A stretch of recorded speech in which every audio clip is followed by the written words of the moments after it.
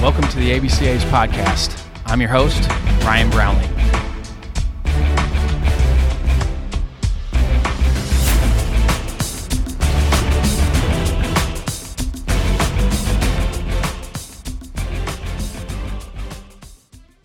This episode is sponsored by Netting Pros. Netting professionals are improving programs one facility at a time.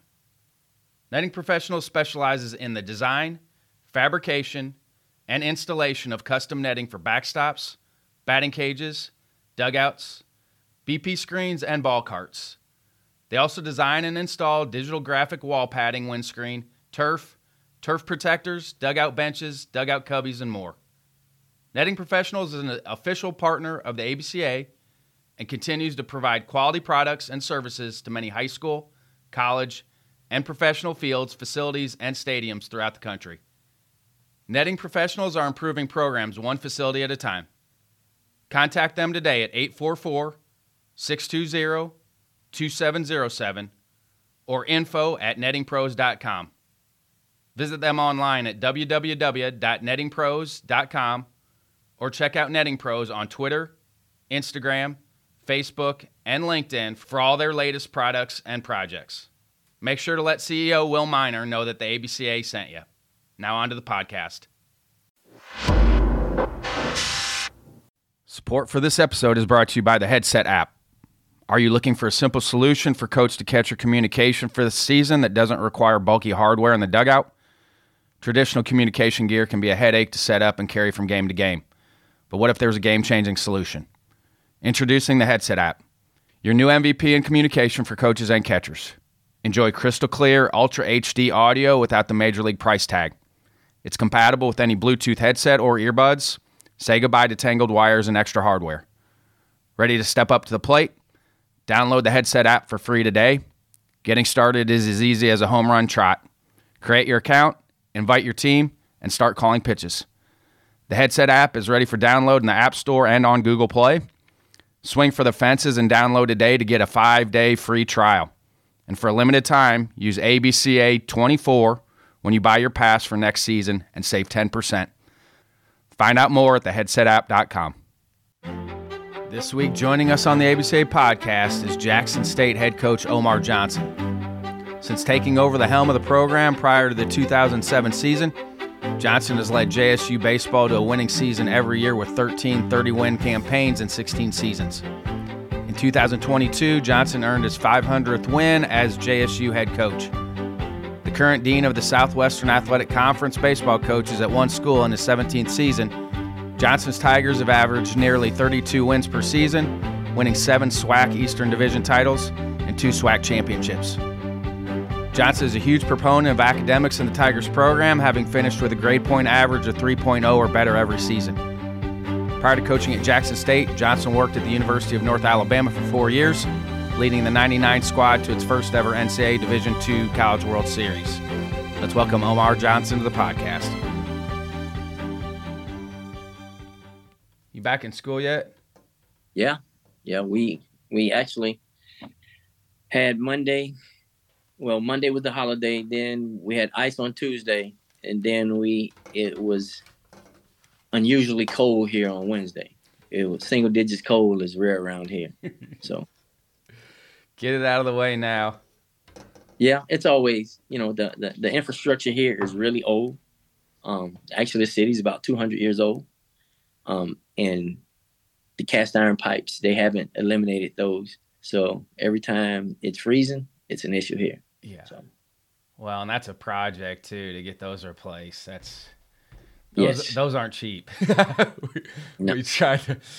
We didn't have anything really at our field, locker room wise or anything. So I priced it out. And state of Illinois is always way more expensive just because it's a union state. But they to go like 100 yards to get the pipe to the water line, they wanted like $500,000 to do that. Ooh. And I was like, we got other needs.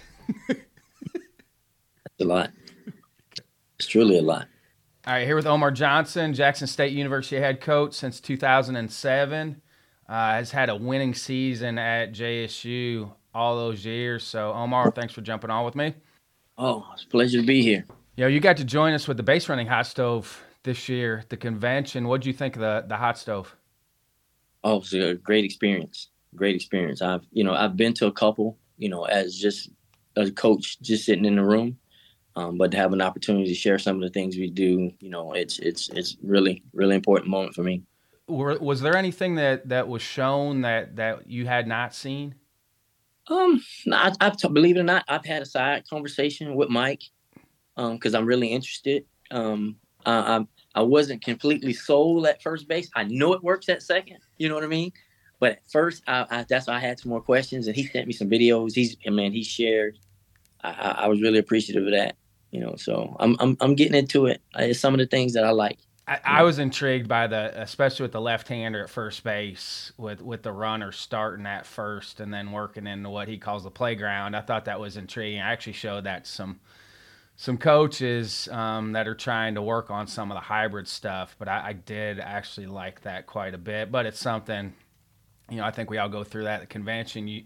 You see something that you really like, but you've spent all this time in the fall putting all your stuff in. Right. So that's almost one of those things you got to maybe put in your pocket Yeah. until next fall, unless you got a really elite base runner that you might want to tinker around with on the side for indies. But you guys are getting ready to go here, and that's not one of those things where you could just say, hey, we're going to do this. I just saw it at the convention, now we're going to put it in. It's hard to do that. Yeah, I always say that's the mistake of the high school coach. They'll see something and say, "Man, that really looks good," and then he brings it back to his team after he had worked 3 months on one thing, and now they're all out of whack until the middle of the season. Yes, so for sure. now we'll until next year and try to perfect it a little bit over the summer and see how it works for us. And it seems like our diversity committee meetings have grown exponentially too, as well. Yes, they have. If that was the biggest. That's the biggest turnout I've seen. I've been a member of the association for 23 years, so I've seen it kind of go through some. I remember the first one I went to in like '96 in Chicago, and really that was the first time I ever been that cold. I think we stayed in the building the entire time. At the old Hyatt. No, we're really excited to see that number of coaches come out and in different, not just coaching, different other jobs related to baseball also. Yeah, and I run the youth stage speakers, and that room has continued to grow too. We were, I think the first year that they did it was in Indianapolis, and it was like in a side room. And now I think we had 1,100 chairs in that youth stage area this year, which is great to see. It's awesome. Yeah. Who did you get a chance to see? Very many speakers. I know it's long. Those are long days with the diversity committee. It seems like you guys are in there for 5, 6, 7 hours on that day. Did you get a chance to see anybody speak? Yeah, I've seen I've seen the opening speech, and Andy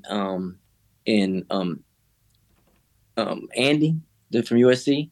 Yep, Actually spent some time with him this summer. So so I really wanted to make sure I get out there and support him. And we had some conversations about infield play and whatnot like that, over the summer. So I was really intrigued by that. I seen a couple outfield. I seen the earlier base running with the guy from the Yankees. So no, I try to get in there and try to make sure I'm doing it the right way. Kind of comparing what we do to what some of those guys do, and that's a big deal for me. At what point in your coaching career did you know that base running was going to be kind of a staple of your program? It's where I came from, being at North Alabama with Coach Lane. Over there we stole a lot of bases. We put a lot of emphasis on the base running. The short game, we still bunt. We still believe in advancing runners. Doing some of the things that you've done. Just watching Fullerton in Texas when Augie was there. Just how they had so much success with that. And Coach Lane, he kind of, I've coached there for 4 years before I came over here, and it was kind of in me. And I always did a decent job of coaching and trying to figure out a way to get our guys to buy in. Because, like we said at the end of the hot stove, the buy-in is the biggest deal. To see that they can win games that way. And we've been able to recruit some kids that it kind of fit. I recruit a kid that can run and handle a bat a little bit and play some defense, and get a little more mileage out of that guy. I tell parents and recruits that all the time. I'm like, if that's your style, then you better look at the stats that program has and see if that program actually fits your style. And luckily, I was around coaches that emphasize base running and short game because that's what my style was. So I think that's something that parents and players don't always look into. If you're a player that can really run and likes to put pressure on the defense, Jackson State's going to be a good place for you. But not every program does it that way. Right. No, that's true. It's definitely a fit. That's why we're able to do it. You go out and look for some guys that's running 6'5" and 6'6", so that always helps. And I think you can still teach bunting. We spent so much time on it. I think there's progressions out there. We did a lot of bare hand stuff, one-handed stuff in the beginning just to try to get our players acclimated. Especially because you've had how many 30-win seasons. You're going to win a lot more games, where maybe the weather's not as good. You're getting cold down Yep. there. It's going to rain sometimes, or the weather's not as good. You still got to be able to score runs, or depending on the pitcher that you're facing that day too. When I explain to people, our philosophy, and it kind of, I say we're trying to get to third base with less than 2 outs, and then from there we can safety squeeze, we can squeeze, we can, just put the ball on the ground to the short. There's so many different ways to score when we're there with, how to get a hit. Getting a hit is hard. It's hard to do. But getting them to understand how to play baseball and then being able to execute a short game in a close game, that can be the difference. And we just don't bunt for just to get it down. We bunt for location. We'll get cones out there and force them to get the ball in this area. And being able to run a little bit, man, that puts so much pressure on the defense. Definitely late in the game. Oh, man. We won countless games late just because a well-placed bunt, a timely bunt, a guy steal a base, get to third base, and now a ground ball to the shortstop scores that run. It makes the game so much easier because the game's really hard if you're always trying to score somebody from first. Yeah. Really hard. And I saw Pete Rose interview a long time ago when I was growing up, and he talked about not just barrel awareness, but also tracking too. It helps guys get their eyes in the zone a little bit more, where maybe if they're not going to bunt, they're still going to be able to track the ball a little bit better, working on tracking the ball in. How many guys even at the college level, even at some of the elite programs, how many guys actually really, after taking pitches, track the ball all the way back to the mitt? It's almost a lost thing. You can talk to the kids about, hey, track the ball to the mitt. It's just the same as telling them to keep your head down after you swing because they want to look at everything. You know what I mean? So it's one of those things you have to remind them about a lot, almost daily. We used to take a lot of film. MLB Network was so good as far as showing guys in spring training what they're doing, and we would talk about the head down piece. I'm like, okay, here's Miguel Cabrera. He's probably not going to do this during the year, but look at his spring training swings. He is basically, shoulder to shoulder on his chin, trying to keep his head down early. Because if you don't get it early, it's easy once you get it down, then you can start following the flight. But if you don't do that early, man, you're going to mishit a lot of balls early in spring training. I tell you what, a long time ago, this is 90s. Tell you how old I am. It was Paul O'Neill, Bernie Williams, and Cecil Fielder when the Yankees was going through that whole first round of their BP. I don't think they looked up at a ball, and them talking about driving balls. Didn't look up at one. Walked out of the cage after taking swings. It was amazing. It reinforcing what you're saying. That was one of those moments like, hey man, to see them, that's what they're doing. So are you doing machine work mostly with bunting? Are you doing live pitching? I think that's the hardest thing to emulate is a live arm for them because it can be a little bit different. It's easy to do it in BP or maybe even off a machine sometimes, but we try to do as much. I'm still capable of throwing, so we try to do as much live, especially when we're going over safety squeezes and suicide squeezes and the safety squeeze, the third base, just to get the base runner. We'll put a base runner out there and have just to see the actions of it. A lot of the sack bunts now we're using the machine because that hack attack is unbelievable. It throws the ball right there every time, and those guys can work on some technique, getting their hands out and work on location. So we try to get as many reps. Believe it or not, it's something we work on every day. We just had a conversation about that a minute. Too. And breaking balls, with the hack attack, you can emulate good sliders and curve balls, and what they're going to have to bunt those too. So it just right. helped kind of with their learning curve of being able to handle those two. And that was also a tracking thing too, of finding out where a breaking ball is going to end up from the mound to the plate. Those are all things that benefit a hitter too, of figuring out, okay, if the shape of the pitch is here, even if I'm swinging away, this is probably where it's going to end up if it's a good pitch to hit. Right. No, I definitely agree. Hey, is this the first year of the Astros HBCU Classic? Second. Because I had not seen that on the schedule last year, so this is the second year of it. Yeah, they did an outstanding job last year. It was more than we expected. Celebrities, celebrity softball game. They had a banquet for the kids, giveaways. You go to places and the games. No, they rolled it out. Dusty Baker came out and talked to some of the coaches. It's a good event, really good event. Love it. Who instilled your love of baseball growing up? My granddad and my uncle played. So, kind of, although believe it or not, my brother played football. He played football at the University of Minnesota, and he never played baseball. But somehow it stuck with me. They don't even play baseball in my neighborhood anymore. It's crazy. But you think Miami, I'm from Miami. You would think Miami, they're playing baseball. It's a big baseball place. But not where I'm from. They're not doing it anymore. Only football, basketball. But back, mid 80s, it was pretty popular, pretty big deal. Then I had an opportunity there. They don't play Legion and PAL. I played for the PAL, and I played Legion. We had a pretty good team, and it just kind of stuck. It was one of the best things I ever did. And those numbers just came out, the Aspen research numbers, and we presented those at the convention. Everybody's talking about the decline. We're actually only behind basketball for participation from the 6 to 12-year-old range. We got to continue to work to get that up. But those numbers were actually a positive for me. We've got to find a way to continue to get those participation numbers, especially from 12 to 13, 14. That's where you see that huge drop off. But that was eye-opening to me when you saw those participation numbers, because we're still only behind basketball in that 6 to 12 range.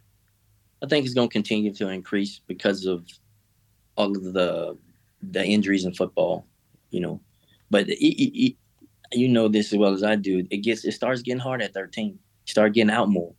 It's just the bases are further apart. It's harder to throw strikes.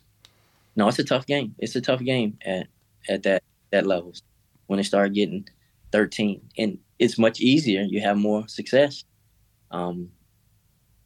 Playing basketball, you can make Well, nobody knows too, or if you're struggling, they can put you on the bench for a little bit and let you come back in. But in baseball, if you struggle, everybody sees it.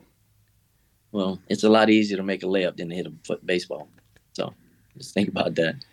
How are you helping your guys through the learning part of it? You're getting ready to start your season. You're probably going to play some freshmen that might struggle for the first time they've ever had to do that. How do you help your guys through that part of it? I learned, well, it depends on the kid. But I had a kid here about 10 years ago, very good catcher. And I had to put him out there. I had to, he was that kind of catcher. I hurt his confidence because he had to fight through some of those struggles. So I learned more in that situation that I have to sit him down. The next freshman that I got that had that ability level, I sat him down. Once I seen he couple over, let's take a break, let's relax. And his next 3 years were really good years. The catcher, he struggled that next year, and then he had 2 better years. But if I was thinking, man, if I could have sat him down some as a freshman, I could have helped him progress a little faster instead of dealing with some of the frustration, because it's hard in the grinds of a season. Basically every couple of days, every 2-3 days we're playing. So you got to get over some of those failures, and that's the big part about what we do. You're trying to help those guys manage some of that failure. It's hard. Yeah, I would. If we had freshmen that were playing and then they had to sit for a little bit, I'm like, hey, you're not coming out. You just need to take a breath. Like you need to sit and just watch the game for a little bit, because how many freshmen you got? They've never had to actually sit and watch a game. I'm like, stay in where whatever spot you are in the order, stay in it, go through your routine and all that. But then I want you to just sit and watch the game and relax and just sit and watch and slow this thing down a little bit. Yeah. And then they play like a football schedule now. They only play on the weekends. They travel somewhere and play, then come back home. After that 30th game, and then I used to playing back to back like that, you can see them hit a wall. So, Well, in the spring too, for you all, that's a long day. Especially you may have weather, you may have a doubleheader day. You're gonna take BP in and out. The other team does it, and then you got to sit there and you're gonna play, and then those are long days for y'all. Oh yeah, oh yeah. We used to do it all the time. When I first when I first came over here, we used to play 4 games on the weekend. Oh, those used to be 12-hour days. They was work days. They were grinding. That last game, we'll score 25 runs. So, but it teaches you. It teaches you, but you definitely have to manage those young guys. That's really important for their confidence. Not necessarily that year, but that next year, because it can affect them long term if they don't have real good coping mechanisms. So. Yeah, I used to tell our freshmen that, especially in the fall. I'm like, hey, I know how fast this is for you next year, but next year I'm going to ask you how much slower it is as a sophomore. Just everything slows down for them. They know where their classes are at. They kind of know the routine of on the field. It's just so much slower for sophomores. Yeah, no, that's true. That's definitely true. And that definitely, in case for me as a player, I was so homesick that first year, never been away, and then that next year it was like I don't even want to go back. So it's just a part of the process.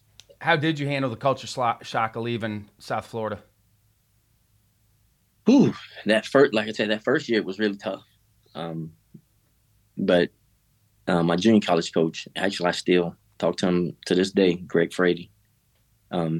We've had a lot of conversations, and he it's different. It's different. It's like when we recruit kids from California, they think there's no place else in the world like California. You know what I mean? I said you don't find that. But the same kids from South Florida also. So it's a learning curve, and once you get used to like, hey, it's always can go back. And that's one thing you try to tell the young people, hey, you'll have a chance to go back. It's just 3 months at a time, 4 months at a time that you're here in college, and then you get a chance to go somewhere. So. And now with social media, how do you help them through kind of the white noise that's out there with social media? Because everybody knows if you're playing well, they know if if you're not playing well. How do you help them kind of center in? And you had Dion there, kind of shined a light on the positives of social media. Yeah, Dion definitely knows how to work it. Those guys, it's tough. They're aware of everything, and sometimes that's not the best thing, and I tell them, I said, sometimes you gotta zone out on that stuff and focus on what's going on right now. But they're in it. Some of those guys live it. We got a couple guys. One of those guys has 1 million followers on social media. So it's crazy. It's a totally different world. Totally different world. Faceless opponent. So we used to try to tell them, back when you and I were playing, you didn't really know who anybody else was, and now everybody knows who everybody is. And we just told them, hey, just treat it like a faceless opponent. Yeah, no, that's the truth. That's the truth. They know more about the kids. We watching Synergy, and they know on TikTok and all of this stuff. So it's amazing. It's amazing that what they have access to nowadays. Your family introduced you to baseball, but did you have any idols? I know back when you and I grew up, we didn't have many options to watch games on television. Did you have any idols growing up? I kind of fell in love right around the Mets, right around, I Lenny Dykstra, you know, Barry Bonds. I'm a Pirates fan, so kind of, That's a good era to be a Pirates fan. Right, it was, and that's how. But right around that time, and the parents always ask me, oh, he likes to play and all that. I say, well, don't force him. If he falls in love, he'll do it every day. You have to fall. But the Mets, to answer your question, right around that time, the Mets were really popular, and I used to remember rushing home when the playoffs started. And they always had the first round of playoffs, and it'd be an afternoon game. As soon as we got out of practice, come home and didn't leave TV just to watch that game because you didn't see baseball every day like that. Yeah, Vince Coleman and Willie McGee were two of my Yes, favorites. My parents are diehard Cubs fans, so we always watched Cubs Cardinals. And back then you only really got the Cubs on TV or the Braves until the playoffs started. But those guys I loved, especially on the turf. Those guys just flew around. They were two of my favorites because that was I kind of was my style too. So I was really lucky early on because the Orioles were still in town. They had a couple spring training games at old Bobby Maduro Stadium way back in the mid '80s. Rick Dempsey, it's we just go and sneak in and watch them practice, and then try to make it to school. But that was we were fortunate to have that, so we did that a little bit.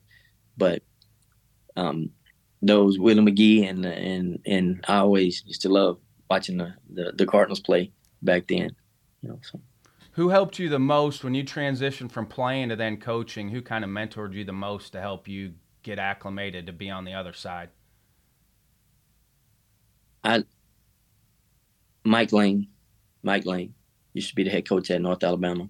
He encouraged me to do it. He drugged me to the coaches convention and made me sit in and listen to everybody.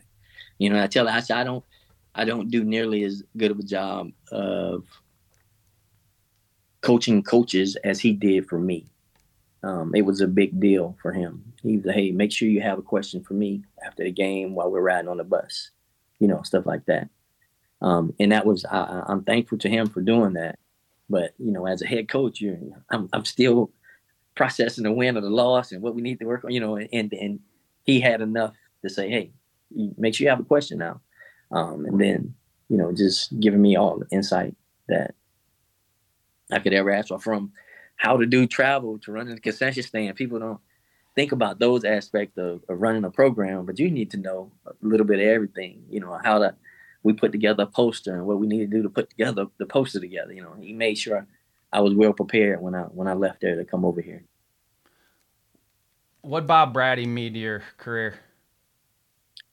Coach Brady gave me an opportunity. Um, I'm grateful forever. I came here, had never been to the Jackson State before, and 23 years later, you can tell I love it. But he gave me an opportunity, and I'm thankful to that. He still comes to all the games. It's amazing, amazing. He's 80 something. He shows up to every game. He has great energy. It's amazing. He's done a lot of good things here. He's affected a lot of people here. What were some of his tips for you when you took over the program? You say recruit, make sure you can recruit. That was one of the main things. Make sure you get players now. You can't win without players. No. He's been good, really supportive of what we do. How are you implementing academics into your program? You've had a 3.0 GPA every year there. This is an amazing place when it comes to academics. They put a lot of emphasis on it. We had a 93% graduation rate. You know that that's shocking to me. Because the demands that we put on the guys, and then able to get them to graduate at that rate. Um, we do a good job. I tell people all the time, I'm the enforcer. I'm make you go to class. I'm gonna punish you. You don't go to class. But the academic people, they do a really good job. They make sure to let me know if they're not doing something right. If they need a tutor or we need to make some adjustments on some classes, they always do a good job. So no, it's a big team of people to make the academics go that well. You have an academic student services center? Yeah. Yes, fully serviced. You have That's to have one. If you want how them to you do well, you have to got have to. one. You know, you have to. You have to. That's like way back. When the clearinghouse first was established. We're trying to navigate through that whole thing. Way back. Almost 20 something years ago. But you need those people, and you need someone that likes to do it, that's tentative, and that checks. Otherwise, guys can slip through the crack. So I kind of check on them to check on the guys, but that's a full time part of what you do. Because it's important. That's I the really behind the scenes stuff that people that have never coached at your level, they don't realize how much goes into that piece of making sure they're taking care of that part of it. It consumes a lot of it because I think as a coach, that's a pride thing too. You want your guys to do well in the classroom, for Yeah. you personally, but also on campus too. Like you want professors to know that your kids are going to class and that you're putting the effort in on that too to make sure they're going, but also be good students too. We tried to emphasize like don't just show up, sit in the back, but actually participate. I'm like this can help or hurt you as a student athlete. It can really help you on the back end if you participate and handle it right, but it can hurt you too. If you don't show up and you don't participate, professors will crush you. But if you do what you're supposed to do in class, they're probably going to help you on the back end. Yeah, no, that's absolute truth. And I've been here long enough that I have a reputation, and the professor come up to him and say, "Hey, you don't want, you so make sure you do what you need to do." And the guys just kind of get in line, and then everyone, I'm accessible, so they just call and say, "Hey, you need to check on him. He's not doing so well," and then we'll get him. And even the kids that we get from different countries, and it's sometimes a language barrier. Still we figure out a way to communicate with them and make sure everything gets worked out. How have they been your English as a second language students? How have they been able to navigate that? I I think right now, at the beginning, when I first started getting some of the international kids, they was like, oh, kind of. Now we have actually former academic advisors was a Venezuelan guy, and he kind of helped the guys that Spanish with their first language, kind of helped those guys out. So it's different. We have different ways to deal with it now because we're more prepared for it. So it's after so many years of getting guys, international guys. We have a kid from Ecuador.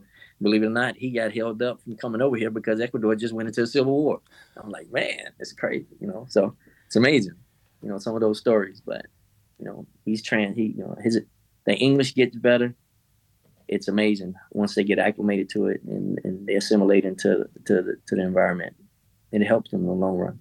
How are you helping them then in practice with that? Because obviously you're going to have kids that don't speak Spanish on your squad. How are you helping them navigate communicating with each other on the field? Well, baseball is his own language sometimes. You know what I mean? So they get used to, as if not to move from subject, but one thing that always bothered me about baseball is how the terminology is so regional.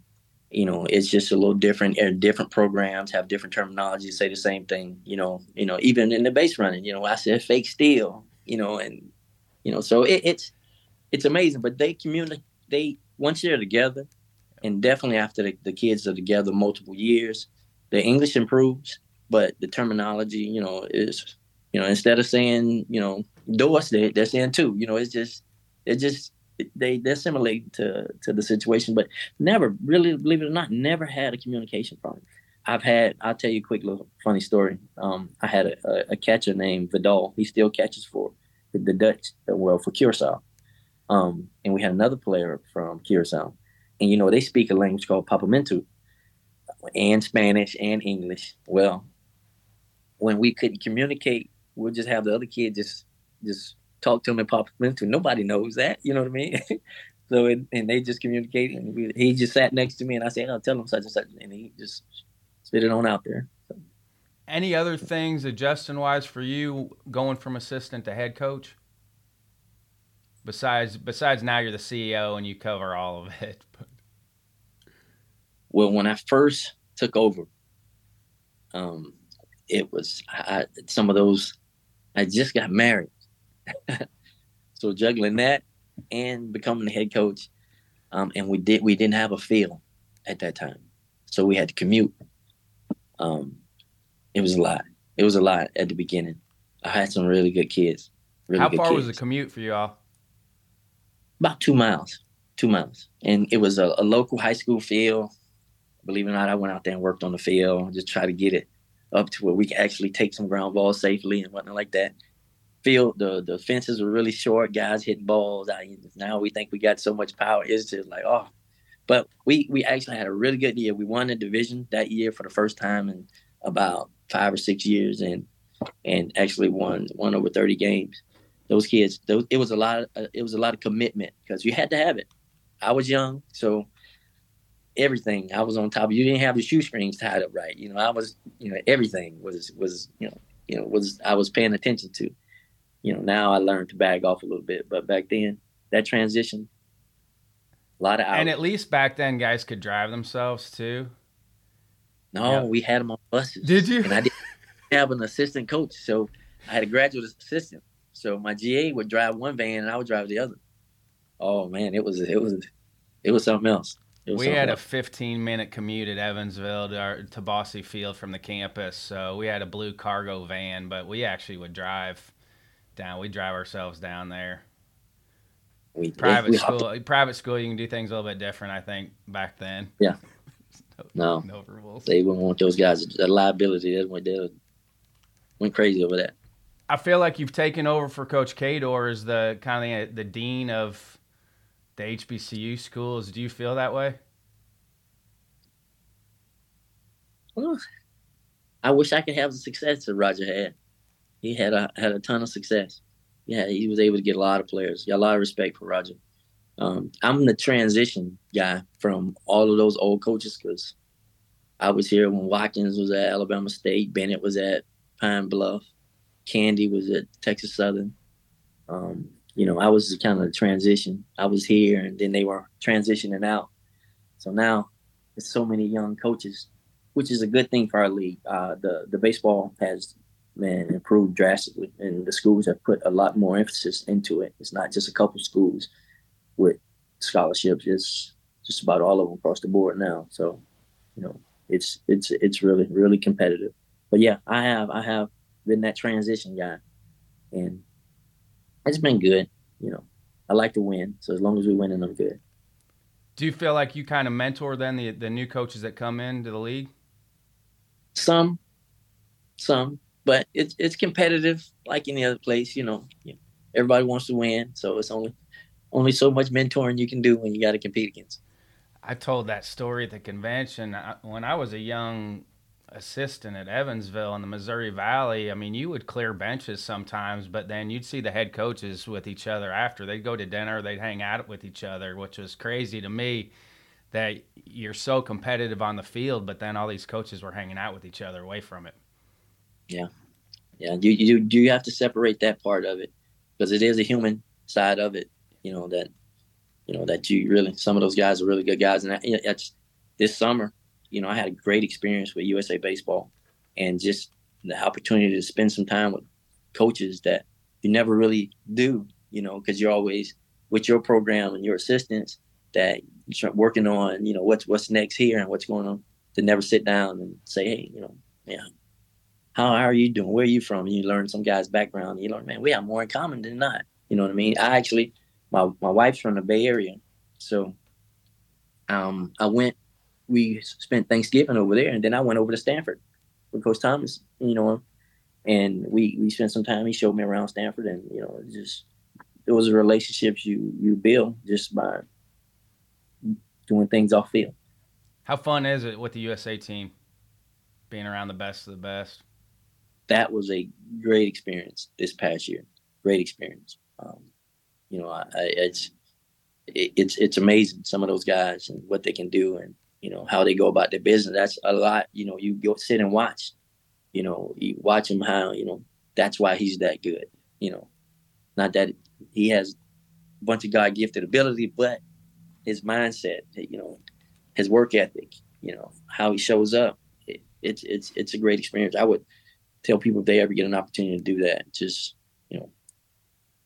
take it, and inhale every bit of it you can. They're wired different. They do have talent, but players like that are wired different in a good way. They go about it differently. Their work ethic is different. Their concentration and focus is different. And I think they have joy in everything that they're doing for it too. Like the best ones, they might be hitting off a tee, but they're having fun hitting off a tee. They're concentrating and focusing, but they're enjoying the process of getting better. Yeah, no, without a doubt, without a doubt. With your roster, has it always been a mix of four-year transfers, JUCO, high school kids with your roster, or has that evolved over time? It's always been a mix. it's always, we especially now, I think because of the transfer portal and so many guys are competing over some of those guys, we're going to be able to get some better high school guys. But we've always had a mix. I try to keep a mix. I just, you like the junior college guys because you want to have a guy that's close to being ready to play right away. But you want the high school guy because if he gets acclimated to your system and what you're trying to do, you're going to get 3 good years out of him instead of 1 really out of the junior.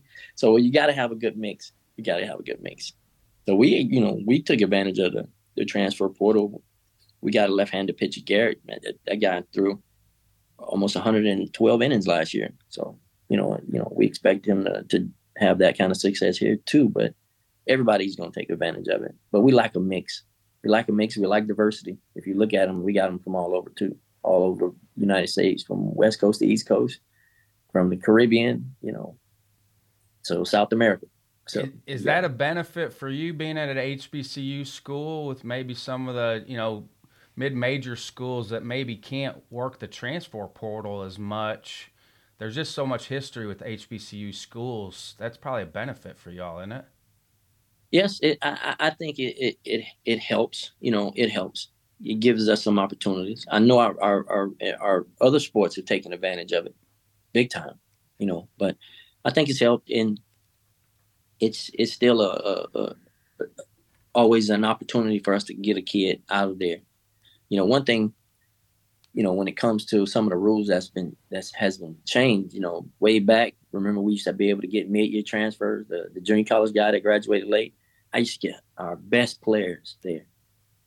And when they took that away, I was hurt because it was always, hey man, I'll hold a scholarship for you. You just graduate and then you come over. I got some really good players like that. So I wish that came back. There was no adjustment for your guys? We did that a couple times at Iowa, and it just felt like those guys were so lost in the spring when we took some mid semester transfers because they hadn't been with us in the fall, and then you're kind of throwing them into the fire. It just felt like those guys were lost because they hadn't been with us in the fall. Well, when we were getting them, we were making sure that they were good players. Maybe that was my mistake. We weren't getting the right players. Not one on the bubble one. If he's average, that's not, because it is a big adjustment. It's huge, especially because they don't know anybody. I think that was the hardest part is they didn't know any of their teammates yet. Right. No, that's a big deal.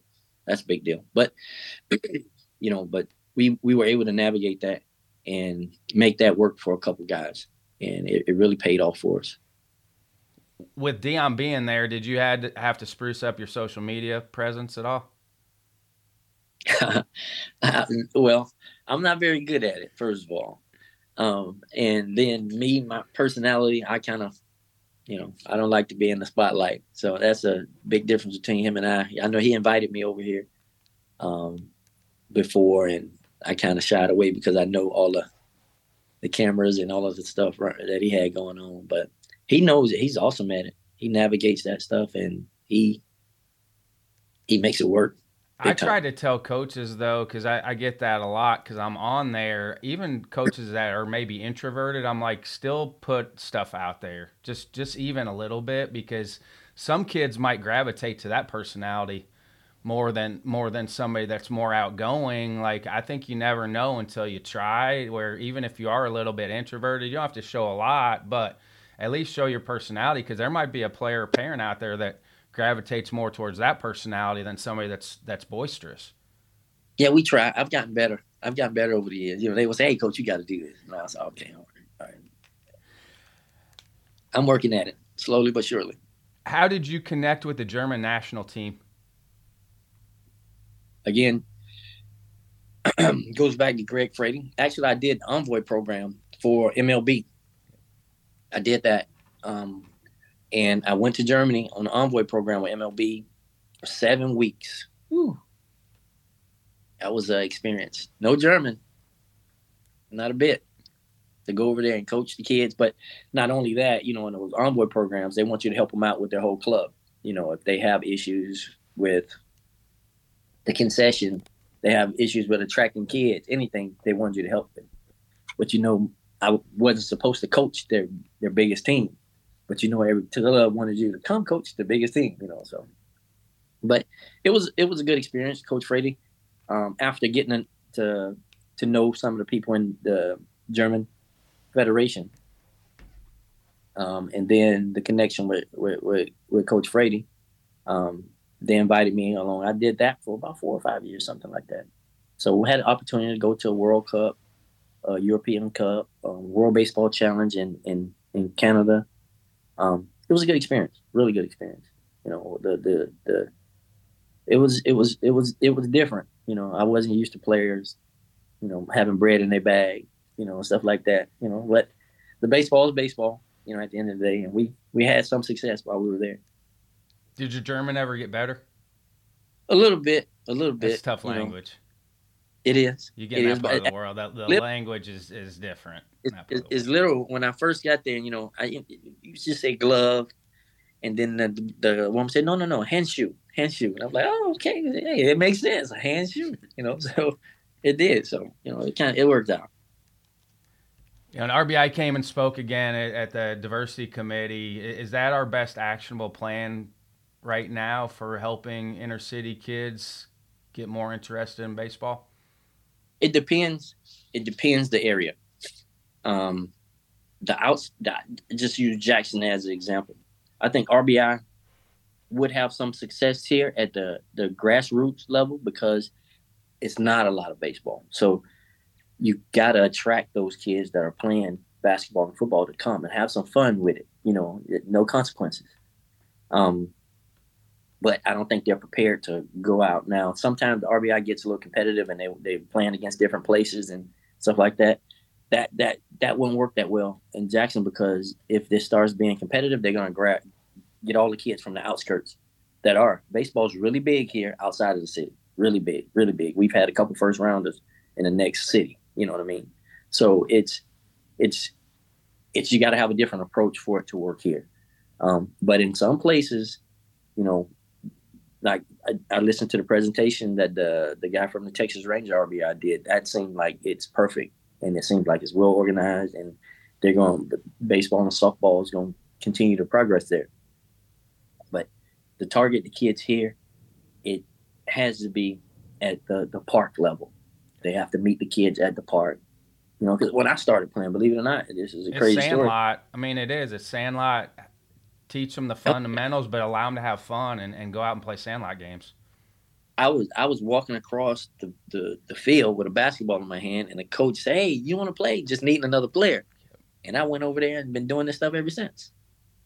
So it's just finding the kid. I think we overcomplicate some of that at the youth level sometimes, and how rigid and structured. It doesn't really need to be that. It's almost like let them play wiffle ball. Honestly, let them enjoy the game, have some success, but fun doing it. And I think we overcomplicate that process sometimes. But it's a definite need.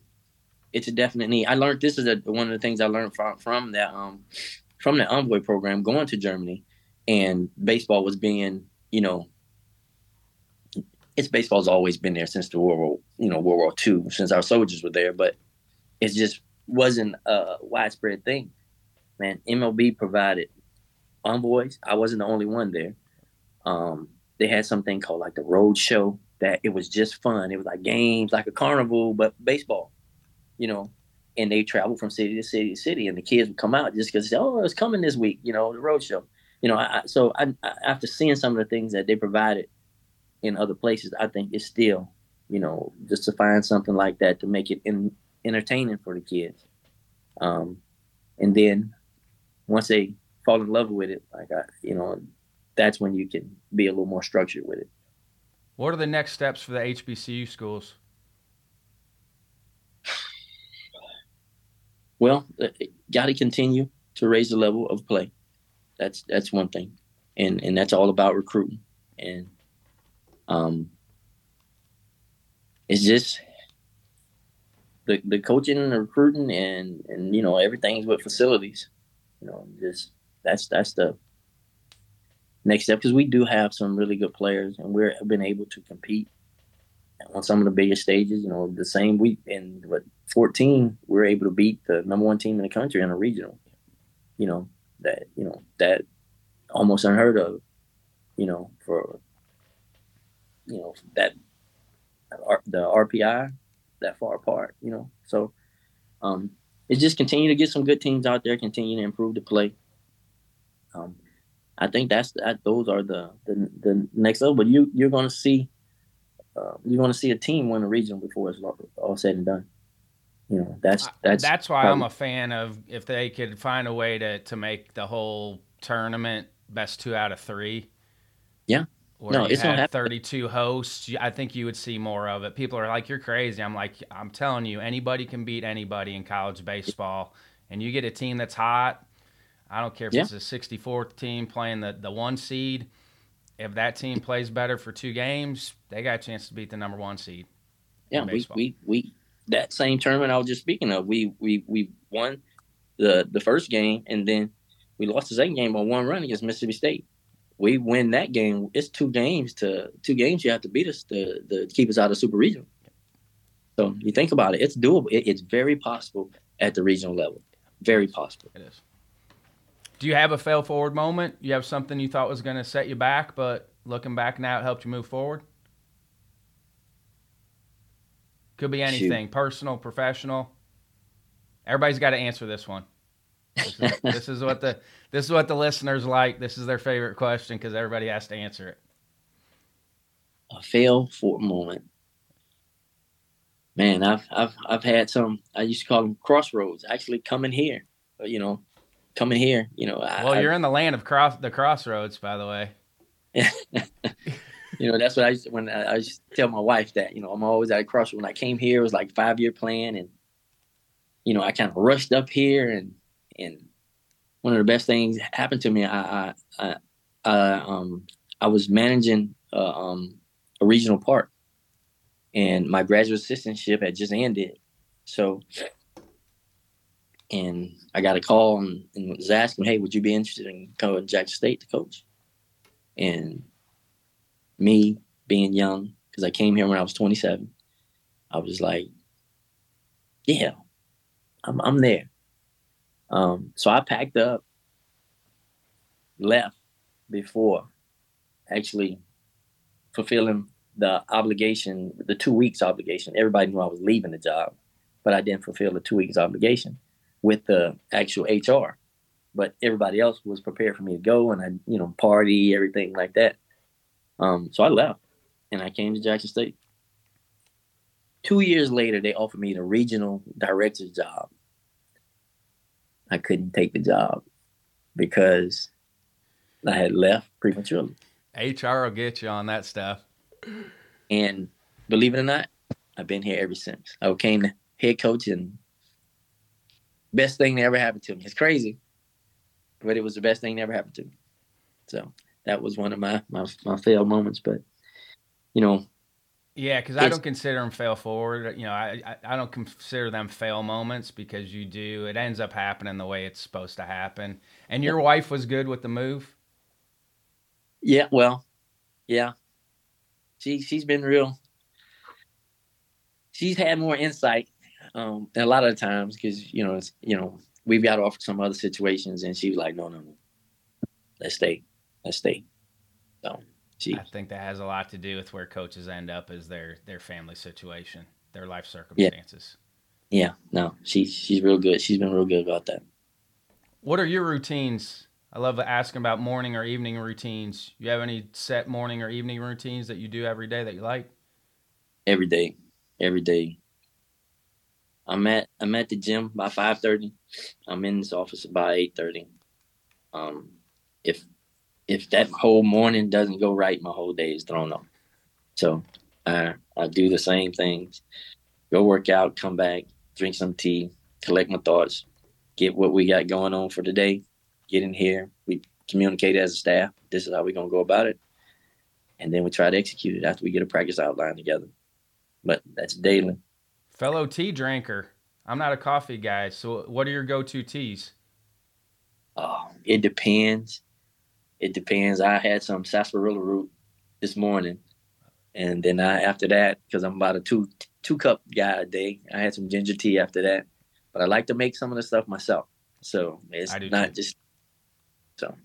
I've been doing that for a long time now, and I'm an intermittent faster, so it's you know a lot of clarity, a lot of clarity. How long's your intermittent fasting for? How long are you fasting for? I go from 8 to noon, 8 at night to noon, and then I'll eat from noon to 8. So it works for me. It works for me. I'm talking Me about too. I'm 12. I'm 12 on, 12 off. yeah. So I started it doing that when I was still coaching, and that was one of the best things I did for waking up in a yeah. good place. I just think when you eat late, I think it's much harder on your system. I think you're much groggier in the morning. Well, I try to tell coaches that all the time. I'm like, if you're groggy when you get up in the morning, try to stop your last meal much earlier. I think it makes a huge difference. no, I do.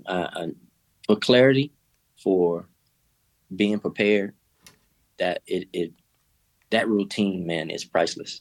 It's priceless. It makes me feel like okay, everything's set. You know, but no, I live by it. I live by it. You mix your workup outs up much, or the same thing? Well, it's well, I'm a creature of habit. It's mixed up, but it's the same thing, basically the same. Same day. You know what I mean? It's I'm doing lats and shoulders on one day, and then legs, and then I do cardio on the weekend. And I think I started doing that after um after the first game of the series. Like after that Friday game, that Saturday morning, I get up, do some cardio, clears my good or bad, good or bad. It helps me out. So Well, and if you're still throwing a lot of BP too, like you need cardio, yeah, like you need it. Like you're not going to get through a season of throwing if you don't have some cardio mixed in there, or yeah. No, your arm's going to be real sore. I'm still I know the the prime. strength training guys will crush on that doing cardio after you throw a lot, but it works. Like it still works. Gets the body moving, gets the arm moving. No, it does. It works for me. What are you trying to get accomplished now between now and February 16th with the guys? Well, right now we're basically doing individuals and just going over some technique stuff still, but at the same time, I'm trying to get them as many ground balls and fly balls and swings as we possibly can. We threw some bullpens. Um, day before yesterday. Just getting them back in shape because that's the strange thing about our sport. We do all that in the fall, then they have a month off, and then now you got to get everybody built back up and back into a routine. So just getting them as many reps as they possibly can. I still think March 1st should be opening weekend for everybody. I Yeah, think it would make I just would. as Yeah, you just said it. Like you have so much time away from them. There's a lot of faith you're putting in your guys. But even, they yeah, could have the best facility at home. It's still not going to be like when they're with you. Where I'd like to see that first weekend in March be the opening no, weekend, even if it's a like we're in a leap year here. Even if it was February 28th, 29th, and March 1st, I just right. think it gives you all more time to make sure the arms are ready to go. No, I agree. I agree. I think it should be. I think it should be pushed back. And then some of the weather issues you won't have. Yeah, You know, because it seems like winters seems like it's reversed now for some reason with the seasons. It just seems like you have really good weather early, and then come late February, it starts to turn to winter again. But I don't know. yeah. Give the field No. time to get ready too. Yeah. Yeah, that too. Especially, we work on the field, so I know how that is. What are some final thoughts before I let you go? I know you're busy, and I appreciate you jumping on with me right before the season starting. Well, no, I appreciate you having me. In anything in the future that you need me to participate in, I'm more than happy. I had a great experience with the hot stove, um, and actually, and I would tell that to any other coach. You going into the hot stove to provide information, then you would leave the hot stove learning something. And that's coaching. That's what coaches do. We pick up a little bit from everybody, and always looking for that opportunity to learn something. And I think I'm fortunate that somebody taught me to be that kind of coach that you don't know it all, but there's always something to learn. When you said it too, it reaffirms a lot of what you're doing too. when you get around other coaches, it reaffirms a lot of the stuff you're already doing. Yeah. So, well, thanks for your time, sir. All right, let's have a great season. Good luck in Houston. I'll be pulling for you guys, so thank you, Omar. All right, appreciate it. I want to thank Coach Johnson again for joining us on the base running hot stove panel at the ABCA convention this year. He gave the audience some great insight. The Tigers were 87 for 111 last spring in stolen bases. Make sure you tune in to the Astros HBCU Classic down in Houston starting on February 16th. Jackson State is playing Texas Southern, Alcorn State, and Grambling State. Thanks again to Jim Richardson, John Litchfield, Zach Hale, Matt West, and Antonio Walker in the ABCA office for all their help on the podcast. Feel free to reach out to me via email, rbrownlee@abca.org, Twitter, Instagram, and TikTok at CoachB_ABCA, or direct message me via the MyABCA app.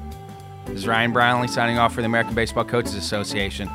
Thanks, and leave it better for those behind you. And the world keeps on turning.